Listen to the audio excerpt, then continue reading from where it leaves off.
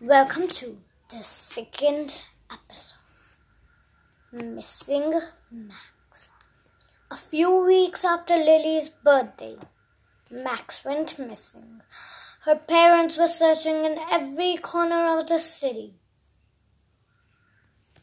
Lily was searching for Max too. After 2 whole years of searching, they found Max.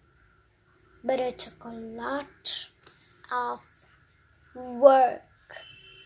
Max was in another city's banned warehouse, lying on the ground with ropes tied to her and dirt all over her. Max could not remember anything as she had been kidnapped.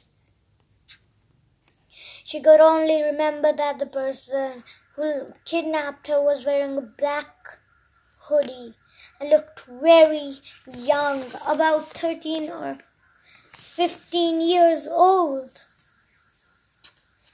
As soon as they found her, the police quickly grabbed the phone and called the emergency services. And so they decided to keep Max's story behind and focus on the present. However, the police were still searching for Max's very young kidnapper. I hope you enjoyed this episode.